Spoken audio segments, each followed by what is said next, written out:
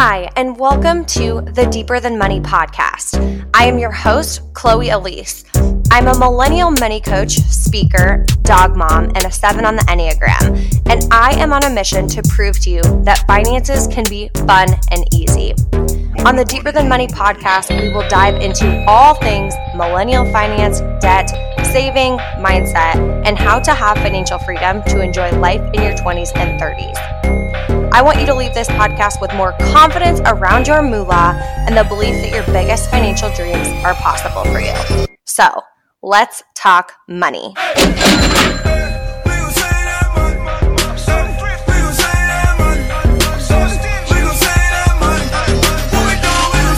Hello and welcome back to the Deeper Than Money podcast. Today, I am beyond excited to welcome our guest, Jenna Palick.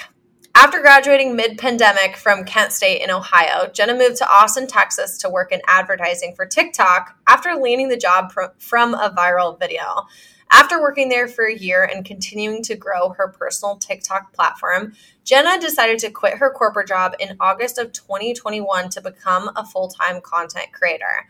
Jenna is the host of Fun on Weekdays podcast that was started July of 2021. And now has over 1 million downloads, 525,000 TikTok followers, 110 Instagram followers, and uses her platform to bring her followers together in real life by hosting weekday events in different cities. Her goal is to provide opportunities for her community to connect, create experiences, and encourage them to stop waiting for the weekend to enjoy their life. Jenna is truly an absolute treat, not only in this episode, but online. Take 5 minutes to scroll through some of her videos or on Instagram, and you will honestly fall in love with her. She, in this episode, and again, online every single day, is so vulnerable, so honest, and so open, and so genuine about her life, her experiences. And she gives us the gift of talking money when it comes to being a full-time content creator, some of the pressures and some of the stigmas around money, and also just numbers. She talks about some of her big goals. She talks about expenses as a business owner and all things that you might be sitting back watching from your phone on social media and wondering, seriously, what is behind the scenes? And Jenna in this episode really pulls back the curtain. Now, this is part 1. We go through this entire episode and oh my God, you're going to absolutely love it. And Jenna is so open and oh my gosh, it's so good. And the entire episode is part 1, and we are dropping part 2 over on the Fun on Weekdays podcast. So make sure after you listen to this, you head on over to Fun on Weekdays and go and listen to part 2 of that episode. And also make sure you are subscribed to Fun on Weekdays. Her podcast is so incredible. It's so real. And it is truly like the podcast for anyone who's just like, what is this whole adulting thing? How do I make friends as an adult? How do I get outside of my comfort zone? And how do I just start really enjoying adulthood instead of, again, waiting for a weekend? So, Jenna, I'm so obsessed with her, and you are about to be if you are not already. So without further ado, please welcome Jenna to the podcast.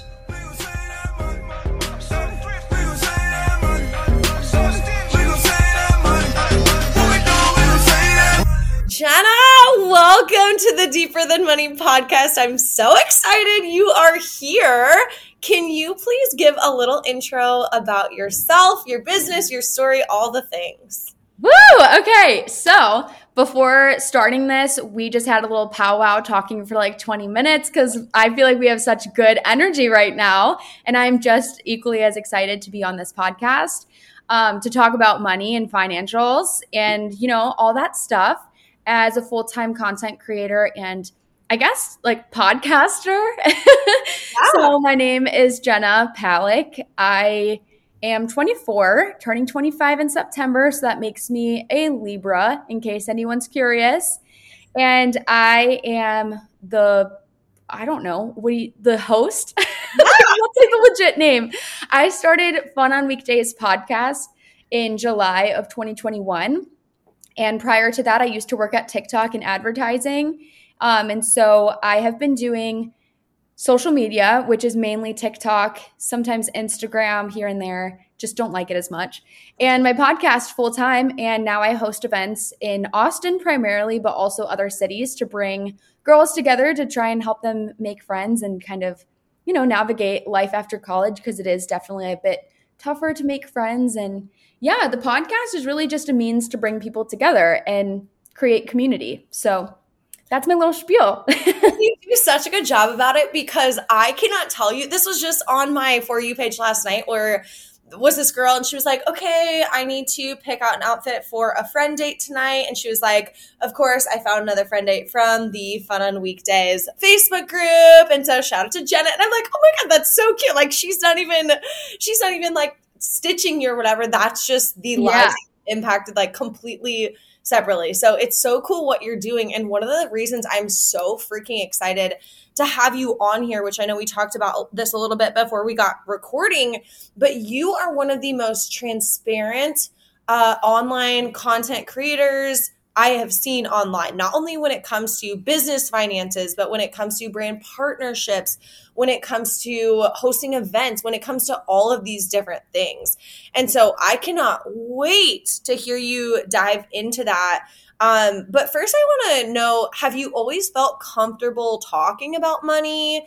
You're so transparent online with so many different areas, like your personal life, your work life, your friends, like all of these things. But has money always been something that's like easy for you to talk about? Or is that just something where you're like, okay, I want to be open? Is it people's opinions that have pushed you to do it? Like what has allowed you to really be as open as you are? Yeah. So, okay, I would say since the time I was 15, I got my first job. I was working in Mally's Chocolates from Cleveland, Ohio. I grew up in a small town called Painesville.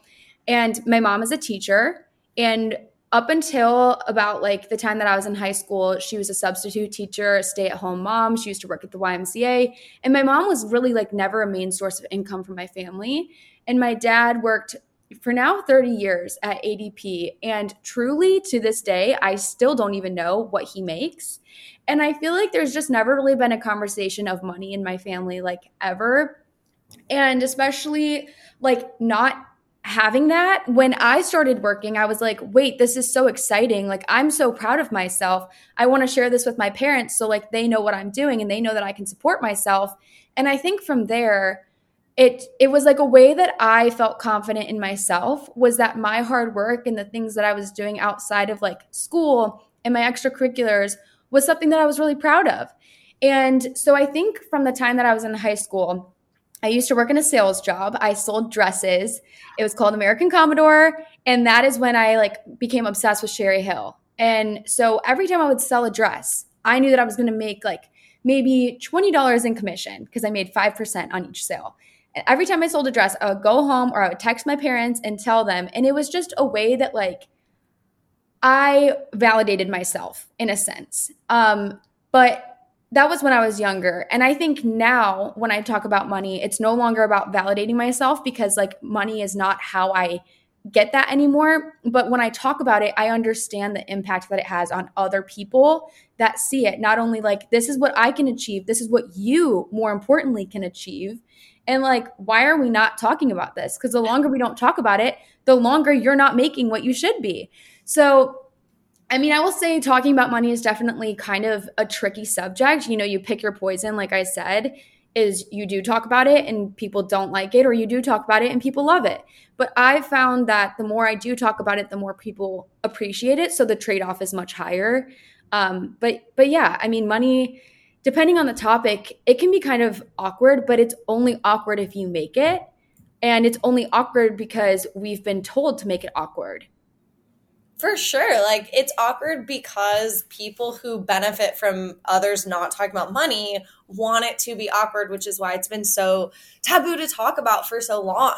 And again, with talking about a subject that is taboo, there are other people who think, oh, it's taboo, you should not be talking about that, which often can result in backlash for talking about it. So do you ever feel discouraged when you're like, oh my gosh, wow, this is so cool. I have been given this opportunity, or I've, worked for this thing. I want to share how much money I made in this brand partnership, or I want to share how much money it costs to run this event that I just ran, so other people understand that and can, create a better idea of how this works and see the behind the scenes, see the, curtain pulled back. So then you do it and then you get backlash for it. Do you discouraged with that? Yeah, definitely. I mean, it's always really difficult to think that you're doing something that is beneficial and is vulnerable on your part, and then you sit and you read people's comments and you fixate on what people say about you and their opinions on you, and it's really hard to not let that get to your head and then kind of shell up and then make you not want to talk about it literally ever again. For example, a couple weeks ago, I was looking at houses. So I currently live in an apartment downtown. I'm paying so much freaking rent in this stupid little ass apartment. That was before I lived with my boyfriend. That was before I had a dog. And the space just no longer fits me. So I started looking at renting houses. And then as I was looking at these rentals that cost $6,000 to $7,000 a month, and they're not cute, they're not what I want. I know that it's not going to be a long-term place for me. And that rent is going nowhere. I started thinking, what if I bought a house? Because essentially the rent that I would be paying is a mortgage. So why not just use the mortgage to own equity in something that is actually mine versus putting money down the drain in rent? So I feel like I tried to do a really good job of explaining that rationale of why I was looking at houses. And then people are obviously always very curious. And the people that follow me, I feel really, really appreciate it. It's when your video reaches people that don't follow you that you start getting this backlash. So I posted a video of 2 houses that I looked at. I shared the price, because if you don't share the price, then people are like, why are you not sharing that? They're going to look it up anyways. So why not just be transparent? Yeah. One of the houses was $2.5 million, which I cannot afford. Let's just say that right there. I cannot afford that house right now. Could I afford it in the future? Probably. Could I afford it right now? Maybe. But I don't want to make financial decisions that only suit me currently, because you just have no idea what the future holds, especially with working in content. You have no idea when this could stop. And so I shared that, and I got so many stitches on that. There was a girl who was mocking me and saying, this is what I'm wearing today, and I'm having fun and in Phoenix. As in all I had to do was just share my outfits and say let's have fun together. So that one really upset me, but I knew that she didn't mean it ill-intended. It was just more so oh my gosh, this is crazy that she could even be looking at houses like this. And then there was another one from this kid that went to my college, and he just duetted it. And I don't even know if he said anything, but the video didn't really take off at first until I've been getting tagged in it recently. And now it has 116 comments on it. And originally when he posted it, he's it's just crazy to see somebody in your graduating class from your college being able to afford things like this. And I commented on it and I said, I've also just been saving for a really long time. And then people were mocking me, saying this is so tone deaf. Just say that it's your influencer money, sis.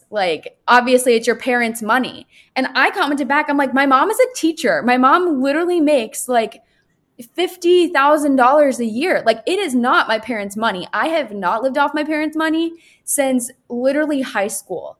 They helped me pay for college, yes, but I still have student loans. And so it just it really gets under your skin, because people question your integrity. They question your entitlement.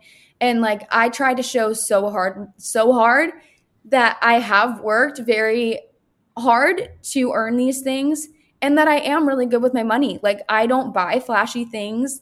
I hardly invest in really myself. I invest in an office, an apartment, just living expenses. And then you still will get hate regardless. So to answer your question, yes, it definitely deters me when I see things like that, because one negative comment will always outweigh the 100 nice ones, because that's what you remember. So lately, actually, I haven't really been posting on TikTok that much, just because, I don't know, people's shit gets in your head. And then every time I go to post a video, I'm this is stupid. Someone's going to make fun of me for this, or someone's going to say that I'm entitled or that I'm privileged. But of course, I know that I'm very privileged. But it definitely, it gets to you for sure. For sure. And I think, going off of that comment about like, I am privileged and I acknowledge that. I think one thing that's really hard is, on TikTok, for example, you have like 30 seconds, maybe a minute. If every single video you give every single disclaimer of like, hey, I just want to acknowledge like I'm very, very privileged. Like, yes, I worked hard. I'm also privileged. I also want to acknowledge that this is blah, blah. I also want to acknowledge that it's like you don't have time to actually say what you were trying to say in the first place, Right. which can make it really hard. And then people can take it out of context and whatever, which can be really, frustrating and difficult when you want to acknowledge that stuff, but you also have information that you want to get across. If people don't make it past the disclaimer, it's not actually helping anyone with the information. And so it's frustrating. And, one of the things that I love talking about is, like you said, this idea that people get so mad, people get so triggered by you sharing, whether it's something like, yep, oh my gosh, no big deal, I'm going to buy this $2.5 million home, no sweat. Or if it's like, wow, this is a really big goal, this is a really big dream. Either way, people get triggered by like, how dare she dream that big? Like, how dare she want that for herself? And there's just so much judgment. And what I love to talk about like with my audience is like reframing that, because jealousy can be a really, really cool thing. Like if you see, you're on TikTok, you see Jenna, she posts this $2.5 million house. And all of a sudden you get triggered like, oh my gosh, how dare she do that? Blah, blah, blah. And you want to get angry at her. What you have to understand is like, jealousy is just letting you know what you want. And so if you say, wow, wait, I want that for myself. I want to be able to dream that big. I want to be able to do those things. Then you can take that, first of all, release any like really negative energy toward anyone, Jen or whoever, saying like, how dare she do this? Because it's not about her. It's not about you. It's about them. It's about like yourself in that moment. And so then you can take that separately and say, okay, what do I want? How could I get something like that? How could I create that? And so it's just wild that so often jealousy and being jealous by what somebody else says turns into judgment instead of self-reflection. And that's so frustrating. And so kind of going off of that a little bit, I really want to dive into that more. Since you get that backlash and then you read it and you're in your head, right? And it's like, how do you separate that? Okay, this is a two-part question. One, how do you separate that of like, that's your work day, right? Like this is your job. So when you read that hate comment or whatever else it is, and then you're like, okay, it's 5 p.m. I'm going to go like have a date night and like go do these things, go walk my dog. How do you just like turn that off? And then number two, because of that judgment, do you then feel like when you are talking transparently about money or you are purchasing something that isn't a necessity, do you feel like you have to justify it of like, this is why I'm buying it so everyone doesn't get mad? Yes, absolutely. There is always a reason when I share anything that I purchase that is maybe exceeding what somebody actually needs. For example, I just went to Nashville and I wanted to get a cute dress to wear for my event. Events are one thing that I will allow myself to like splurge on myself for, because there is so much work and like mental drain that goes into doing events that I think I deserve like a nice dress that I feel confident in. I'm going to be in so many pictures, so many videos. And see, this is me even saying right now to you, like me justifying it. Yeah. I bought this dress. It was $475, which literally 2 years ago, I would never in my right mind ever even lay eyes on this dress. Maybe I would look at it, but I would never ever think like I'm going to buy this dress somehow, because I didn't have the money to pay for it. And even if I did have the money, it wouldn't be a sustainable thing. So I bought this dress, I made a video about it, and I probably spent like at least 30 seconds of the video explaining why I got it. And it is really hard to like notice those things in myself when I am constantly justifying everything, because I feel like you almost have to give context to everything, because like you said, without context in a 60-second video, people just make assumptions like, oh, your parents bought this for you, especially people that don't know me and don't follow me. Mm-hmm. They make assumptions, and then yes, of course it gets in your head. So I'm constantly justifying everything. But even though I still always look for good deals, like I am a Facebook marketplace shopper through and through. Everyone knows that. Ouch. Oh my gosh. Yes. I'm obsessed with that. I know. Yeah. And I love a good deal more than anything. Like I save money in so many areas of my life that I could splurge, But I don't, because like I don't want to be that kind of person that's flashy and I'm constantly buying designer stuff. And there is nothing wrong with anybody who is like that. But when I do buy things like that, I almost feel like my followers think it's kind of out of character. And so I feel the need to justify it to them. So to answer your second question, which was, how do I ever turn it off? Transparently, I don't. And it really affects a lot of my relationships. Like, it is really sad. I don't even want to talk about it too much because it'll like make me like cry. But it's really hard when like, yes, now I have an office and the whole point of this office was like to be able to close this door and turn off my life.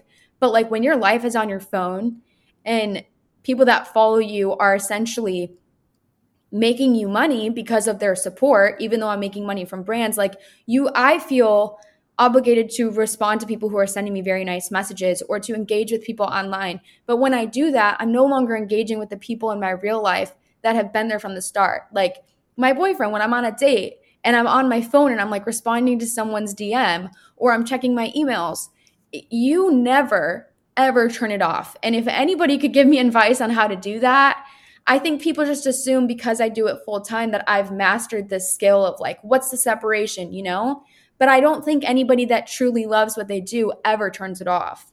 And so that separation only gets harder with the more responsibilities that you add. If you're planning an event, you don't turn off until that event is over. And once that event is over, you don't have time because you're planning the next one. And sometimes that means you're on your phone at 2 a.m. looking at Pinterest boards, or you're looking up different vendors, or you're thinking of different ideas. And if that's what it takes to be able to sustain the lifestyle that I want and I envision for myself in the future, then that's what I'm going to do. So yeah, I don't think there's any like secret, like, what's the word? I don't think there's any solution to separating that. I mean, I've tried like turning my phone off after certain hours. I've done a much better job of like when I do see my friends, I'm not on my phone. I do try to get most of my content done during the day. And I really try not to like pull my friends into my content either, just because I don't want to bring people into a world where they might like face criticism in comments, where a video might reach an audience that was not intended to see it. And then they might get like hate. So it is definitely a balance that I'm still trying to figure out. Oh my goodness. Well, and it's almost like an impossible balance because I feel like it's so new. And here's my like beef with the content creation as a full-time job is that there's this narrative that it's like, oh, well, it's fun. And it's like, just because it's fun doesn't mean it's not work. You know what I mean? Yes. Like, people look at it like, oh, you know, like the TikTok you said earlier that was like kind of mocking you. It's like, oh, all you have to do is like post your outfit and you get all, it's like, no, people don't understand like how much goes into it, even if it is fun stuff, even if it is like fun to host the events. And even if it is fun to be able to share your life on social media, that doesn't mean it's not work, you know? Yeah.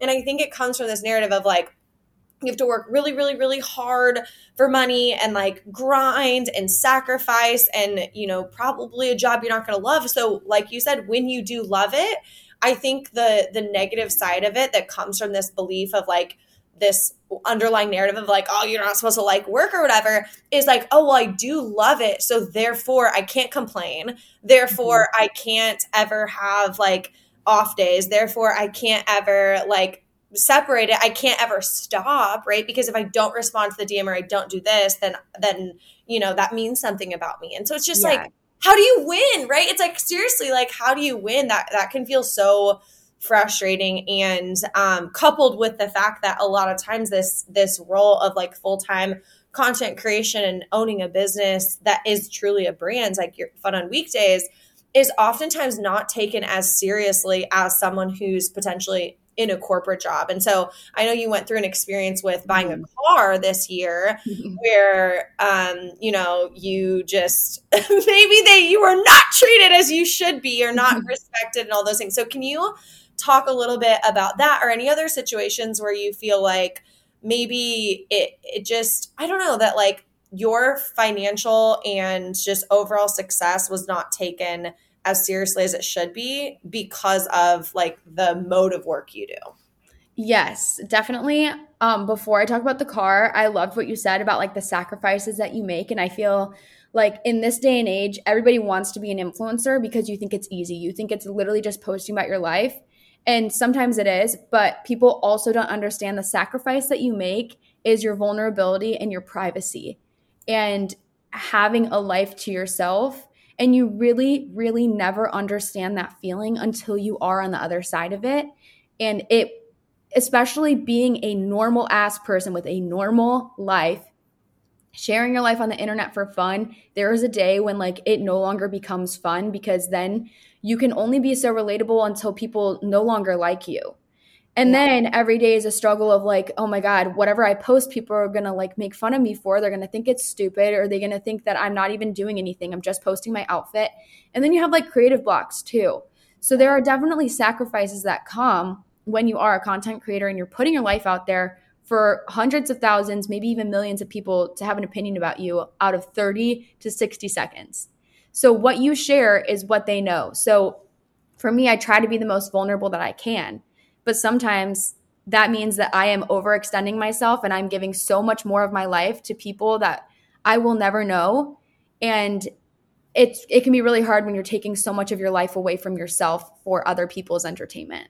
And that is what I have to say about sacrifice. Yeah, people forget that like this isn't like a, oh, Jenna the like persona. It's like no, this is literally you. And like what's hard about online is like once you put it out there, people will always have access to that and like remember that and know that about you. And so it's like it's so hard to, like, you've talked about this recently about I forget exactly what it was, but you were like, you know, I've chosen to keep a lot more of my personal life offline so I can have like something to myself that's like private from everything else. And it's one of those things where it's like, you can't, like, when does it stop, you know? And you talked about this recently in the last couple of days, I think as well, of, you know, just when that then becomes in person. And then they're just like, you don't have the boundary of the screen even, you know, it's like the comments or whatever else, like at the very least, at least you have a screen between you. But then in person, then sometimes it's even harder to set boundaries. And it's like, where does it stop, you know? Yeah. Oh my gosh. Yeah. I could totally talk about like meeting people in person. I mean, like, I love it. I mean, I am so aware at the fact that like if these people did not love and support me, I would not be doing any of this. Yeah. So when I do meet people, I try to give my 100%, but there are days that like you don't feel 100%. So if I don't feel it, how can I give it? And I feel like people don't understand that because they have this like parasocial relationship with the people that they watch online. When someone like myself shares so much, they feel like they truly know me. And they have this expectation of what it's going to be like to meet me. Like, we're just going to be instant best friends. I can't tell you how many people are like, we would be best friends, like, blah, blah. And I'm like, I'm sure we would be. But there are days when like I just want to be to myself. And it can be really overwhelming when like people have an expectation of what you're going to be like. And you can't fulfill that expectation sometimes. Like, for example, I was in Nashville this past week and it was CMA Fest. There were thousands of people. And I mean, like, so I couldn't even tell you how many people I met. And I had my event the one day, and then I met like 160 girls there. And then following that, I was out. And then over the weekend, I met a bunch of other people. And it's like sometimes people come up to you just a really bad time. And then, like, for example, I'm standing in the middle of Broadway trying to like pull up my emails to figure out how we're supposed to go to this event that Connor is sponsoring, that we're supposed to go meet these people from Spotify. And I'm supposed to like try to make this networking connection. And then meantime, you have people that are running up to you and more than likely probably pretty drunk. And they're like in your face. And they just like, sometimes it's really hard to read people in person when you feel like you have such a good read of them on the internet. Yeah. And then that leads to disappointment. And then that leads to them leaving comments on your videos saying like, you were so rude. And I'm like, but was I really rude, or did I just not meet your expectations? Because I feel like in every situation I've ever met someone, I've been so nice and kind. And I'm like, maybe I'm not standing and talking to you for 5 minutes, but I smile at you. I hug most people. I say thank you. And sometimes I just don't have the energy to like have a full on conversation with you, or I'm not feeling great that day, or like I'm busy doing something else. Yeah. So like having that separation, because I have broken the barrier now with doing events of that screen, like I learn every single day how I can be better at, like bringing, like you said, it's not a personality. Like, I mean, it is my personality, but it's my real personality. And it's like trying to bring that to people in the way that they want it so that they have the best experience meeting me. And that's draining when like your whole life is centered around pleasing other people and their opinions and their validation of you when your career literally depends on it.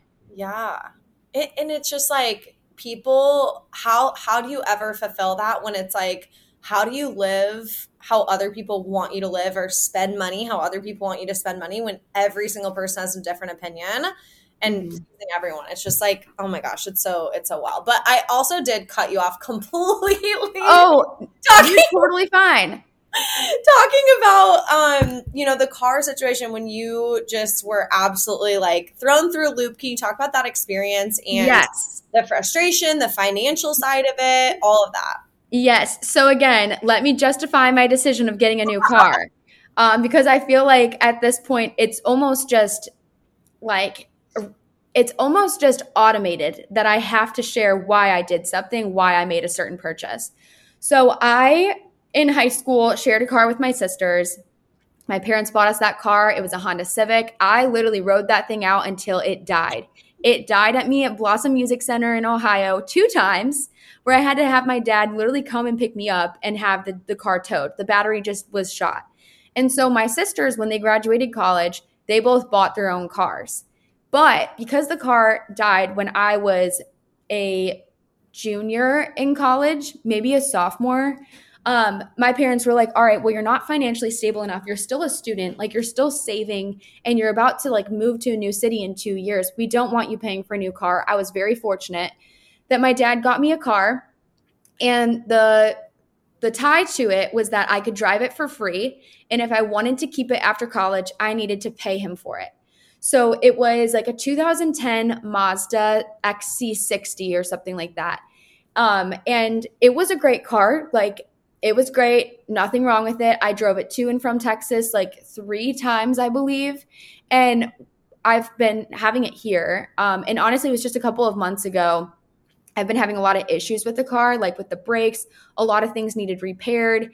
And it got to a point where it was like, okay, the value of this car right now is less than the amount of work that it needs to be like at its most. And still at that, once I do put in the money to fix it, it's probably still going to break down. So like, why am I getting in this car that I don't feel confident is going to get me to point B when like right now the car market for used cars is great? Like I should just sell this car and get as much money as I can for it because I'm never going to get as much as I can right now and then get a new car. So with that being said, I started looking at cars. And in my mind, a car was something that I spend so much of my life in. I spend a good amount of time driving. I spend a lot of time making videos in my car. And I wanted to treat myself to a nice car. And knowing nothing about cars, all I gravitated towards was just the look of it, not really like the functionality. So I originally started looking at Porsches, whatever the fuck you want to call it. Sorry, I don't know if I can swear. You can swear. And I shared that because people are like, oh, you're buying a car. Like, let us know how it goes. I started looking at Teslas first, decided that it just wasn't a good lifestyle fit because I don't want to like pull over on the side of the road and charge my car for 30 minutes. Like I can hardly charge my phone, let alone a car. Yeah. And so then I started looking at Porsches, and then I was like, this is just so excessive. Like, why do I even want this? And I had to re-internalize, like, do I want this because it's a status symbol, or do I want it for the functionality because it is a good, reliable car and it's something that I genuinely want? Or is it just something that I know that other people want? Like, and then once I realized, like, this is so stupid, I don't actually want this car. It was literally just like me trying to validate my hard work, like truly. I realized that. And then I started doing like more market research, and then I decided on the Volvo XC60, which was like basically the same size as my old car.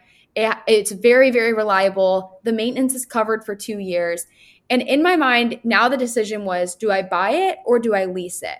So if I bought it brand new, it was $57,000. And if I leased it, it was like whatever your down payment is. I mean, obviously, that's how a lease works. I'm sure you know. But I put like $3,000 down. because I was told like, don't put more money down because you're just going to end up paying for more of the car and you're never going to keep it. So like, what? So I paid $900 a month for this car, and I started sharing that.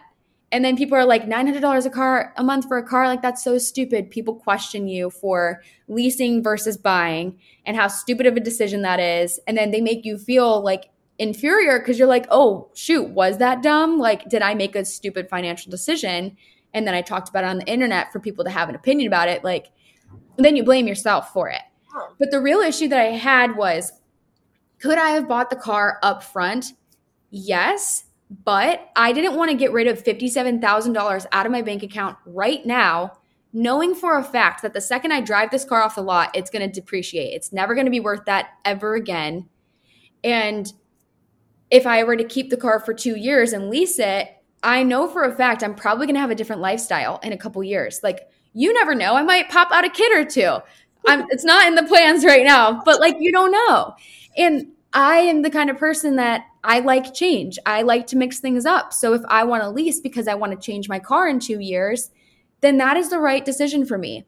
So decided to lease, and I get to the application portion of it. And I've had like a lot of issues because I worked at TikTok corporate for 1 year, just a little over. It was from July 2020 to August 2021. So I only had 1 year of real income. And then from July of 2021 to current, I only had my income from Fun on Weekdays LLC, which is from the time that I was technically self-employed. Mm-hmm. However, I started doing content and making money from brand deals in February of 2021. So I had a 1099 of my February to December income from brand deals, which far exceeded my income from my corporate job. And so all I literally had to prove of my income was my 1099 and my bank statements. And I guess I didn't realize at the time how much that is not like accepted by banks.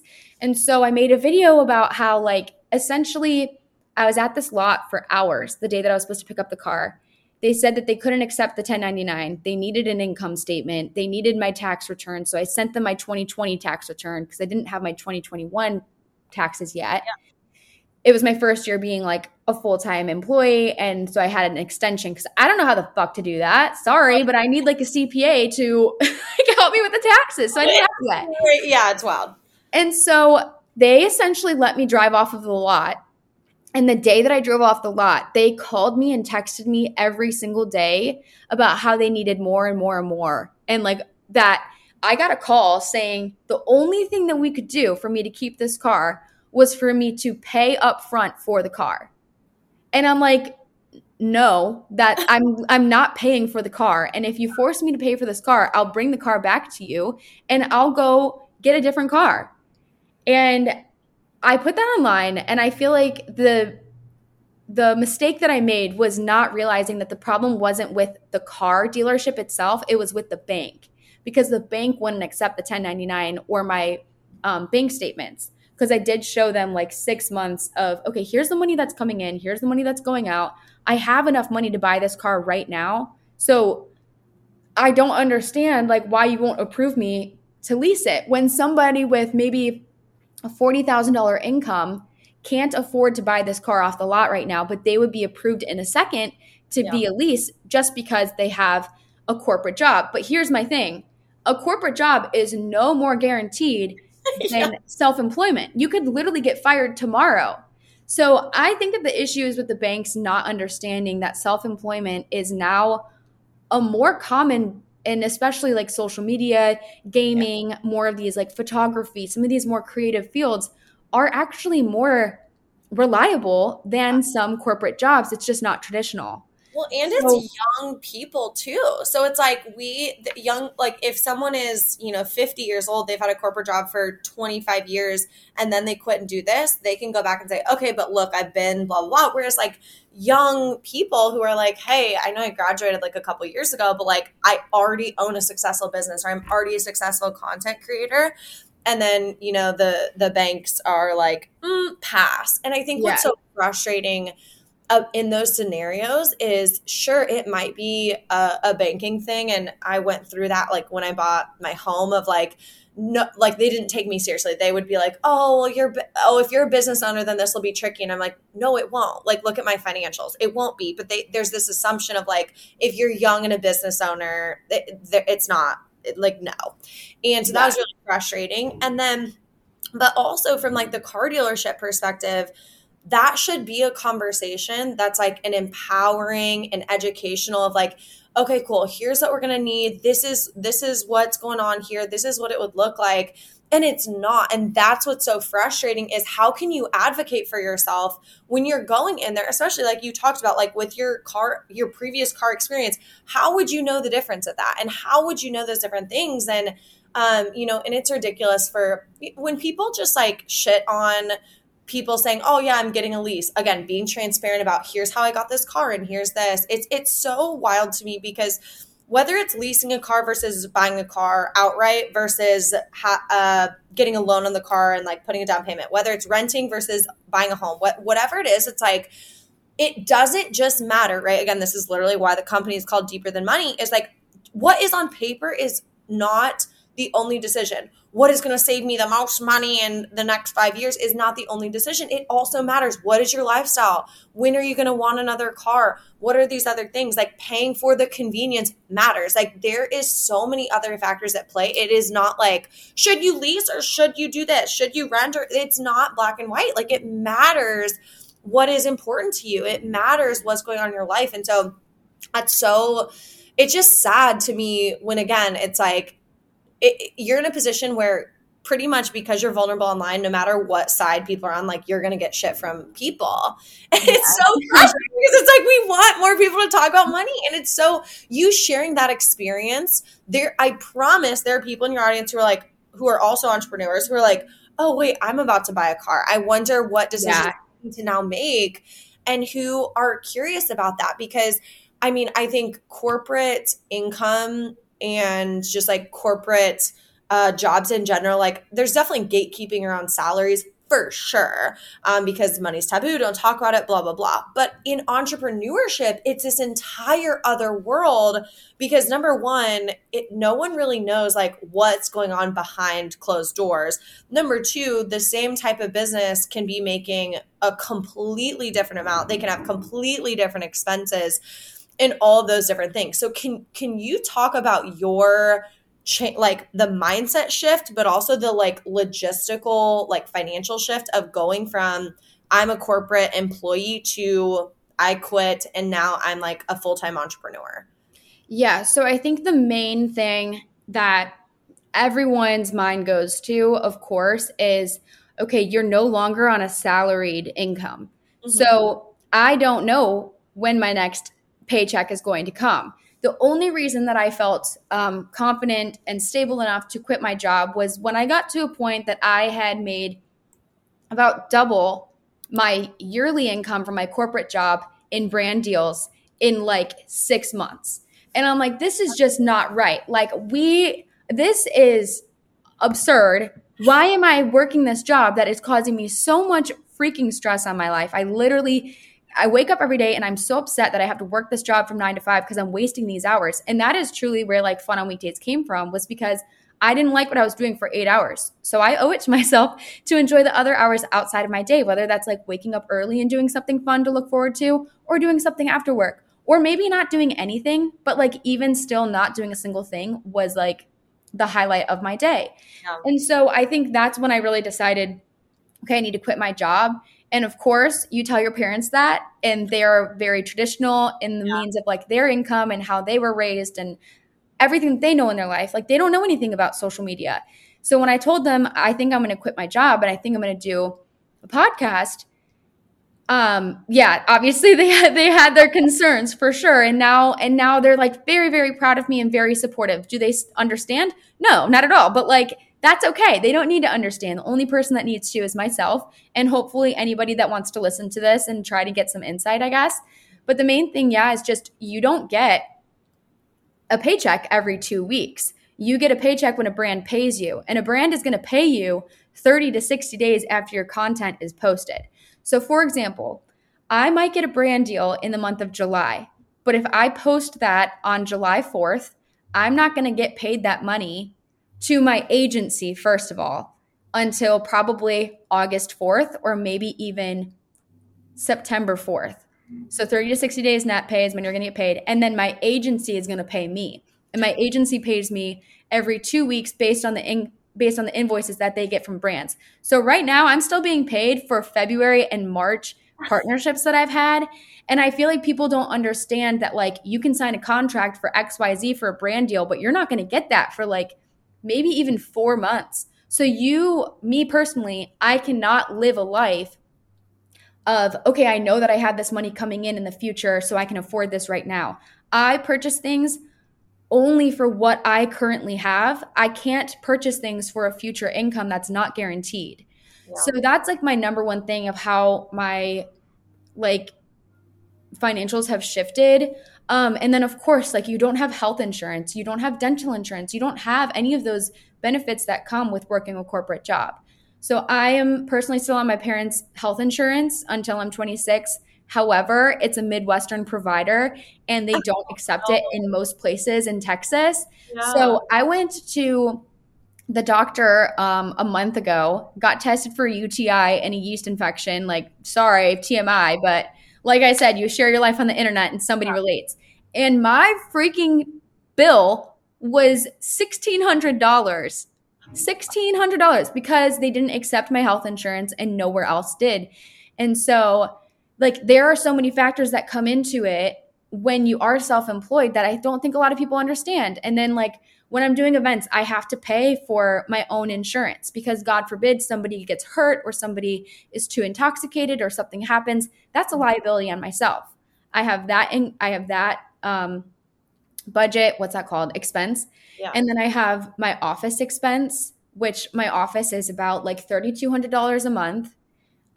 Yes, I can expense it in taxes. Like that's nice, but doesn't mean you don't still have to pay it. For sure. I think sometimes people think like, oh, it's a tax write-off. Okay, you still have to pay for it though. Like it's not like getting rid of the expense at all. There's so many expenses that come with it, not only like an office and the logistical things, but like traveling. And if you need a new outfit for an event, and like some people may say you don't need a new outfit, like that's not a necessity. But some other people may say like that's what comes with the job when you're doing events and you're doing things like that. So there's definitely a lot of expenses that I now have that I never did. And so I have to now adjust my spending for that. I'm spending way more than I ever would have felt comfortable because I am a business owner. But the thing is, if you don't spend money, you're never going to grow. You're never going to grow your business if you don't put money into it. And that's one of the hard pills I've had to swallow is like, okay, I might lose money on this event, but if that means that 200 girls had an amazing time, they might tell one or two of their friends, they might listen to my podcast might get more downloads, and then I might get a bigger brand deal for a podcast sponsorship. Yeah. So my mind now is always working in a wheel of like, this money goes to here, but then it affects this. Whereas before I get a paycheck, I spend it on my rent, and then I have XYZ to save, and then I have XYZ to spend on having fun.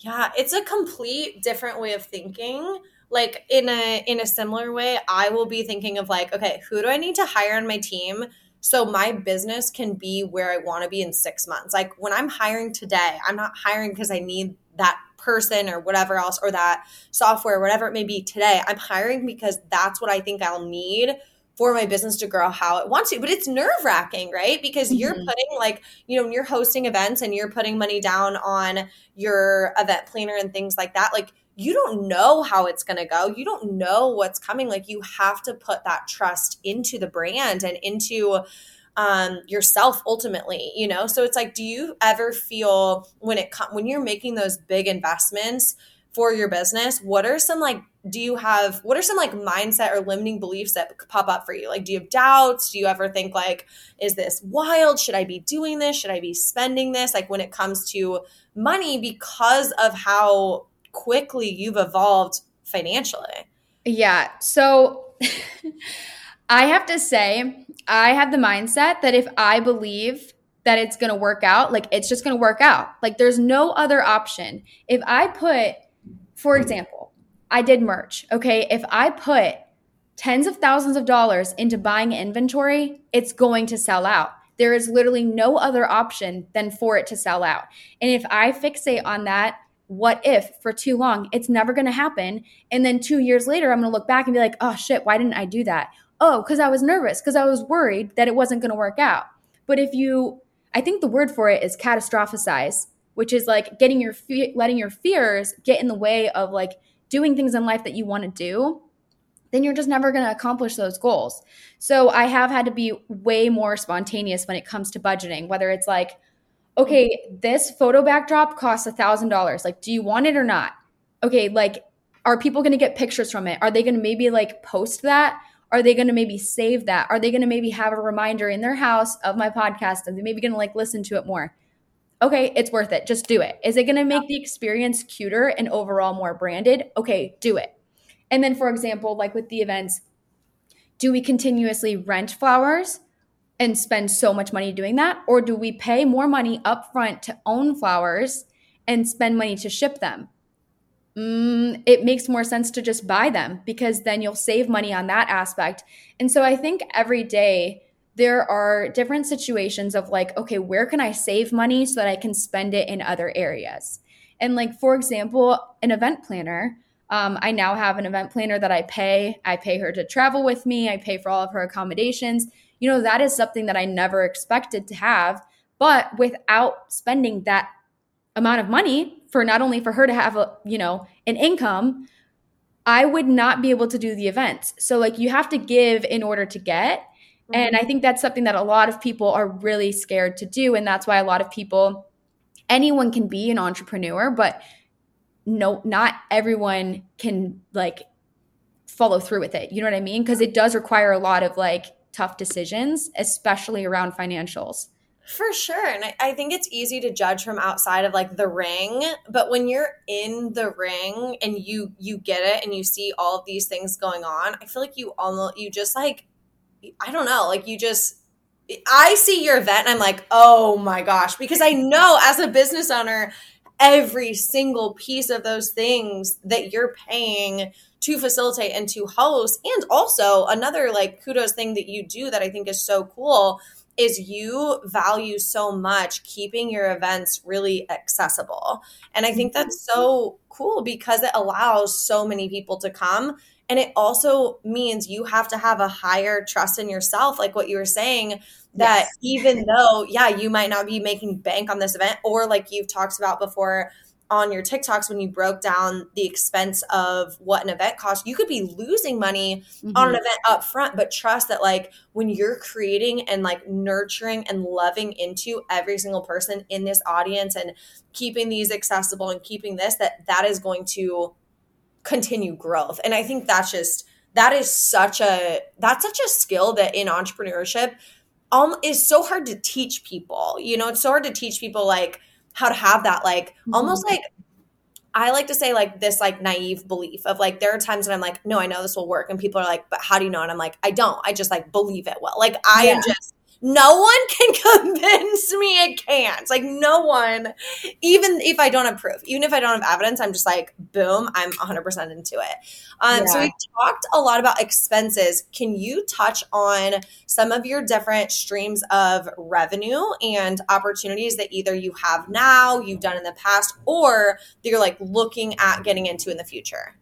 Yeah. So okay, I think when you say that you're a content creator, a lot of people just assume that like you're making money from views and from like engagement, whether that's comments or shares or whatever. And yes, you can make money from the Creator Fund. But what I have to say on that is unless you have videos going very viral every single day, and I'm talking like a couple million views, and then also like at least a couple 100,000 likes and comments, you are not going to make a livable income on the Creator Fund at all. I think from joining the Creator Fund when I first started TikTok, and mind you, I did leave it for a while because I found out that TikTok employees couldn't be part of it, and I rejoined it a few months ago. In total, over the past like year and a half, I've made 10 grand.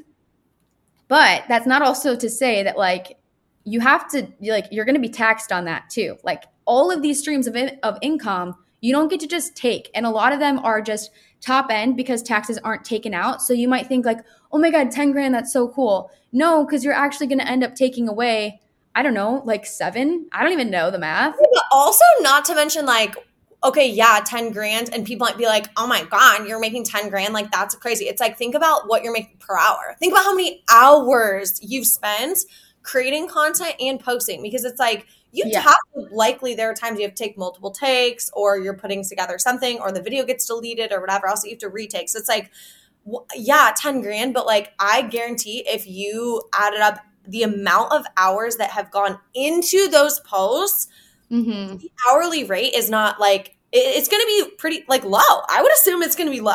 Yeah. And like, if you break it up per video, I mean, there are some days that I'll upload like 10 to 15 videos. Like, I don't know what it is. I'll just be on a high that day and I'll be on a roll. And like, sometimes you just have a lot of creativity. And then there's other days where like, maybe you post 1 or 2 a day and you like don't have that many ideas going. Maybe you're like in a little bit of a rut, which I currently am. Like, the less content that you have on your page, the more there's going to be opportunities for people to engage with you. So people will always be like, oh, how do you grow a following? By posting a shit ton. Literally like spam people. Yeah. Because like they're probably not going to like you the first time they see your video, but if they consistently see your videos like all the damn time, they can't get away from you. Yeah. And the only way they can't get away from you is if you're consistently putting out content. But that's like a lot of time, right? So, oh gosh, I don't even remember what the question was. Just talking about different streams of revenue. Oh, streams of revenue. Okay, so yeah, so you have the Creator Fund, which is honestly, I have never even deposited that money into my bank account. It just lives in TikTok, which I should probably transfer it, like in case I get hacked. So anyone listening to this, like, don't hack me. But you have that. And then my main source of income is definitely brand deals, whether that is on TikTok or Instagram stories. Those are my main 3. I've only ever done, I've never done like a Facebook brand deal. And so for anyone listening that like doesn't know how brand deals work, essentially a brand will email you or your managers and they'll say, hey, we have this campaign going on. A CPG brand or a really well-known brand is going to have a much, much larger budget than like a small boutique. And it gets to a point where like you have to pick your poison of like what brands you want to work with and what you don't. There are brands that like I've turned down for literally $54,000. I turned this brand down because I was like, this is not a good fit. Like this, I would not buy this with my own money. And it was a clothing brand. And I didn't feel comfortable doing it because I'm like, this is so see-through. And then there are brands that I've been paid like very, very, very low under my rate. And I do it because I love it and I genuinely believe in it. And it all balances out eventually, but you can't accept too many below your rate because then you devalue yourself. And then when this brand tells this brand that you paid them this much, then the other brand is going to expect to pay you the same. It's like all such a game that no one understands until you're like literally fighting it, essentially. So you have brand deals, and that is definitely my main. I would say like my rate on TikTok is much higher because I do have a much larger following, but what I'll say on Instagram is my engagement rate is through the roof. Like somebody bought me freaking fake followers recently, which I'm so pissed about because it fucks up your engagement. What? And I don't know how to remove them. Like you literally have to go in and remove them one by one. Yeah, you can do that apparently. But somebody bought me like 8,000 fake followers. So before that I had like 98K and now I'm at 108K on Instagram. My engagement is still good, but like a lot of people's engagement, they might have 1 million followers, but they might get like 2,000 likes. And when you see that, like it's crazy to know that people with much bigger followings and that kind of engagement can get paid so much less than somebody with maybe 50 to 100K that get 20 to 40,000 likes on their photos. That engagement, that community is so much more valuable to a brand than like somebody with 1 million that is not actually reaching or not actually like touching any of their followers. So that's a big one. Obviously you have like commission links. Mm-hmm. A lot of people, I'll post a code and it'll be like Jenna 20. A lot of people think that I get the commission from that. Sometimes I do. A lot of times I don't. A lot of brands will just use that code to track the revenue that I created to kind of figure out what the ROI is. So if they pay me, say, $5,000 and I generate $15,000 from this link, then they're going to know that I am technically a three times return on investment. So then in the future, if they want to work with me again and they are expecting me to make, I don't know, $20,000 in sales, then I can negotiate a much higher rate because I can say, look, I'm going to bring in this much, so you need to pay me more. So you have that. You have like trackable links, which is kind of the same thing. And then you have like events, which I do. I'm sure there are a lot of other creators that do it, but I just don't have any of like my personal friends that do events yet. And I would love for them to. Like, it's such a good experience to meet people that follow you and support you. It's really, really cool. Sometimes you make money, sometimes you lose money. And you really only make money if the event is sponsored by a brand. So for example, my last event was sponsored by BTAN. They give me money to be a part of the brand, to have their name on it, for it to be sponsored by them. But then I use that money as my budget to pay for decorations, the venue, if I'm including free drinks in people's tickets, if I'm including any food, I pay for my event planner, I pay for my travel, I pay for a hotel, all of those things. It comes out of that budget. So at the end of the day, events are really not a huge income for me. It's really just a way that I build community in hopes that that community then converts in other ways. So you have that. I started merch. So I did merch in March. And merch is like such a difficult thing to do because I chose to package it all myself.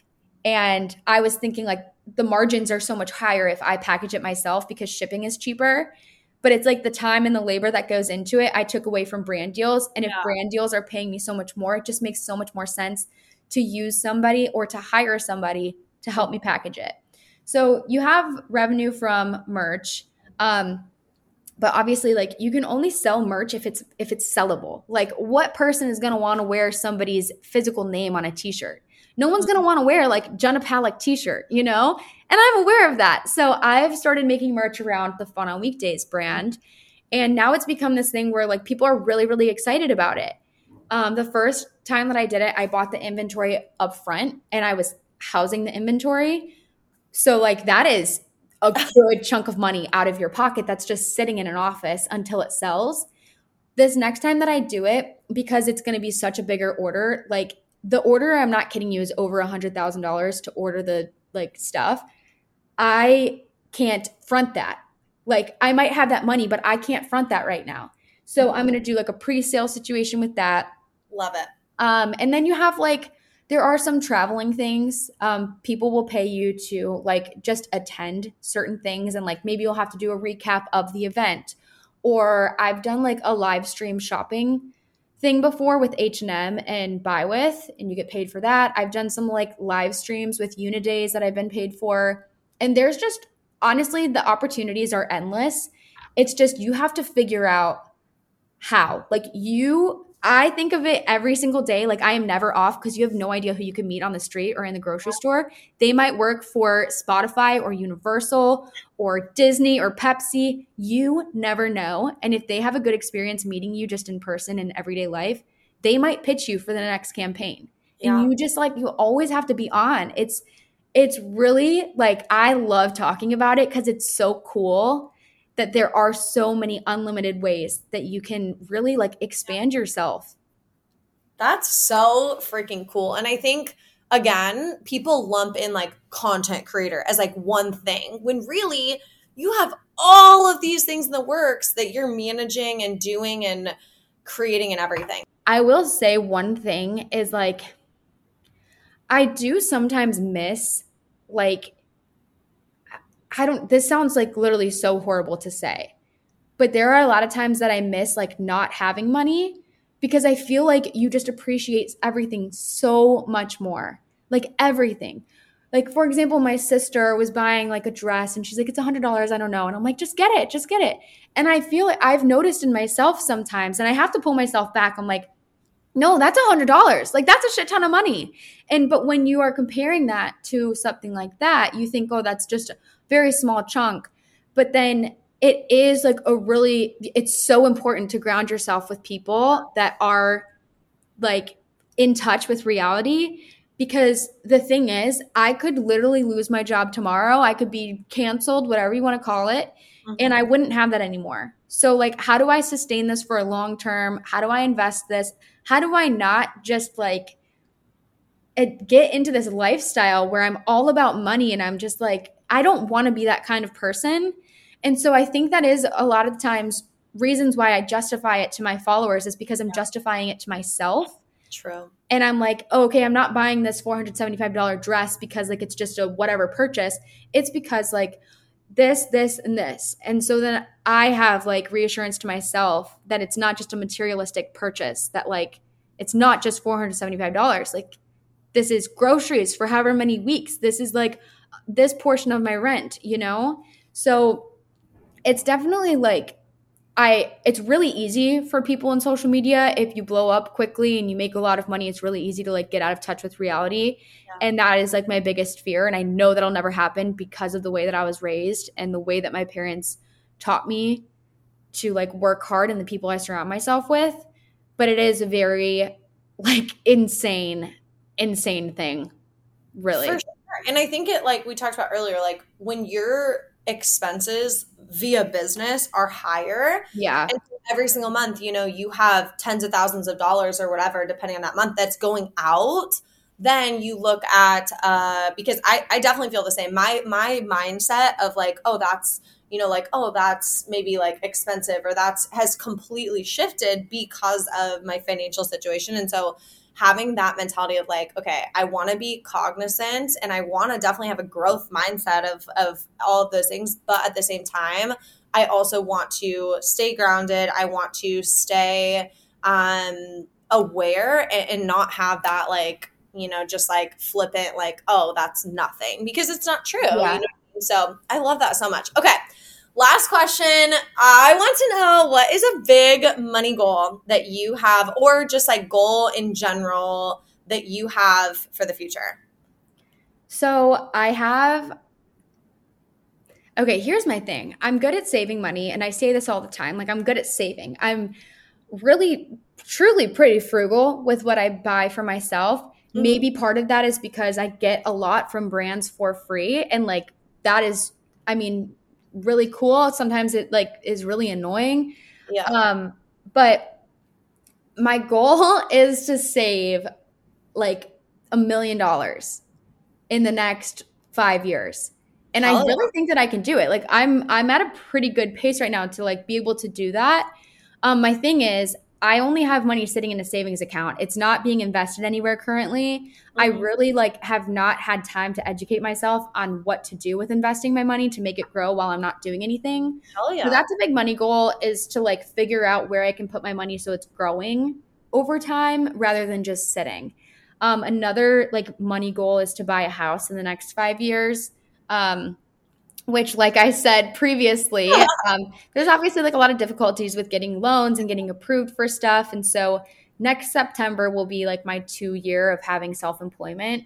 Which is a huge milestone for business owners when you're trying to get a loan, for everyone. Yeah, definitely. I mean, that's all that any like banks accept is 2 years of business. So trying to do that, but also I really, really want to like start a business in the next like probably 2 years, because the reality is like I love social media so much, but when your entire life is social media, like your mood and your like life and how you view yourself is dependent on how other people view you. And I've had, oh my gosh, it takes such a big mental toll on myself that I don't want to sustain this for the rest of my life. I also don't want to be having kids and bring kids into it. Like when I have a family, I want to be sharing what I want to share about my family just because I want to share it, not because I'm being paid to share it, or not because like I'm being incentivized to share it. Yeah. And so I think what a lot of people like fail to do is like they make this money now and then they spend it and then they don't have anything in the future. But like I'm trying to save all of this so that I can eventually put all the money into a brand, work for the brand, hire people, and like build something. And then eventually when I'm old enough, step away from the company or sell the company and just live a life literally offline and like never be in social media again. I don't know. I feel like people only last for so long. I mean, there's people who have been doing it for 10 plus years and it's like crazy. The mental strain I've had for like literally less than a year, I don't know how people do it.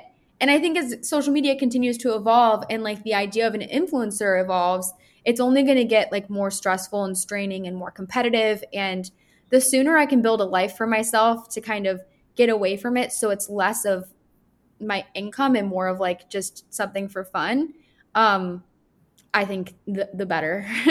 For sure. And it's so exciting because that creates, it's like, why do we want more money? Likely because we want more freedom. And so it's like you're in that mindset, right? You're like, okay, I want to create this alternative business so I can step away from social media. Not only will that likely, obviously, like produce money, but that also will produce just freedom by itself because you won't have to rely on needing to do and needing to show up and all of those things. So it's so cool that ultimately you're using money as a tool to create freedom, but you're also just simply creating freedom in your life by doing that too. So holy cow, it's so exciting. And you guys, Jen and I talked about this and we're going to split this up. We've been like, I literally could talk for like 10 more hours with you. I know. But we're going to an hour and 13 minutes. I know. I looked up by so fast. I know. I looked up that a minute ago and I was like, shut up. Is that right? I was like, did we jump on? And I'm like, we recorded when we started. So that's nuts. We did. I know. But so holy cow. But we are going to do, this is part 1. So if you love this, you're going to love part 2. We're going to record it over on Jenna's podcast on Fun on Weekdays. So if you're loving this, please go check out part 2 and we will see you there. But Jenna, thank you so much for coming on the Deeper Than Money podcast. This was Thank you. Yeah, it was so much fun. All right, we'll talk to you guys on the other podcast. See you there.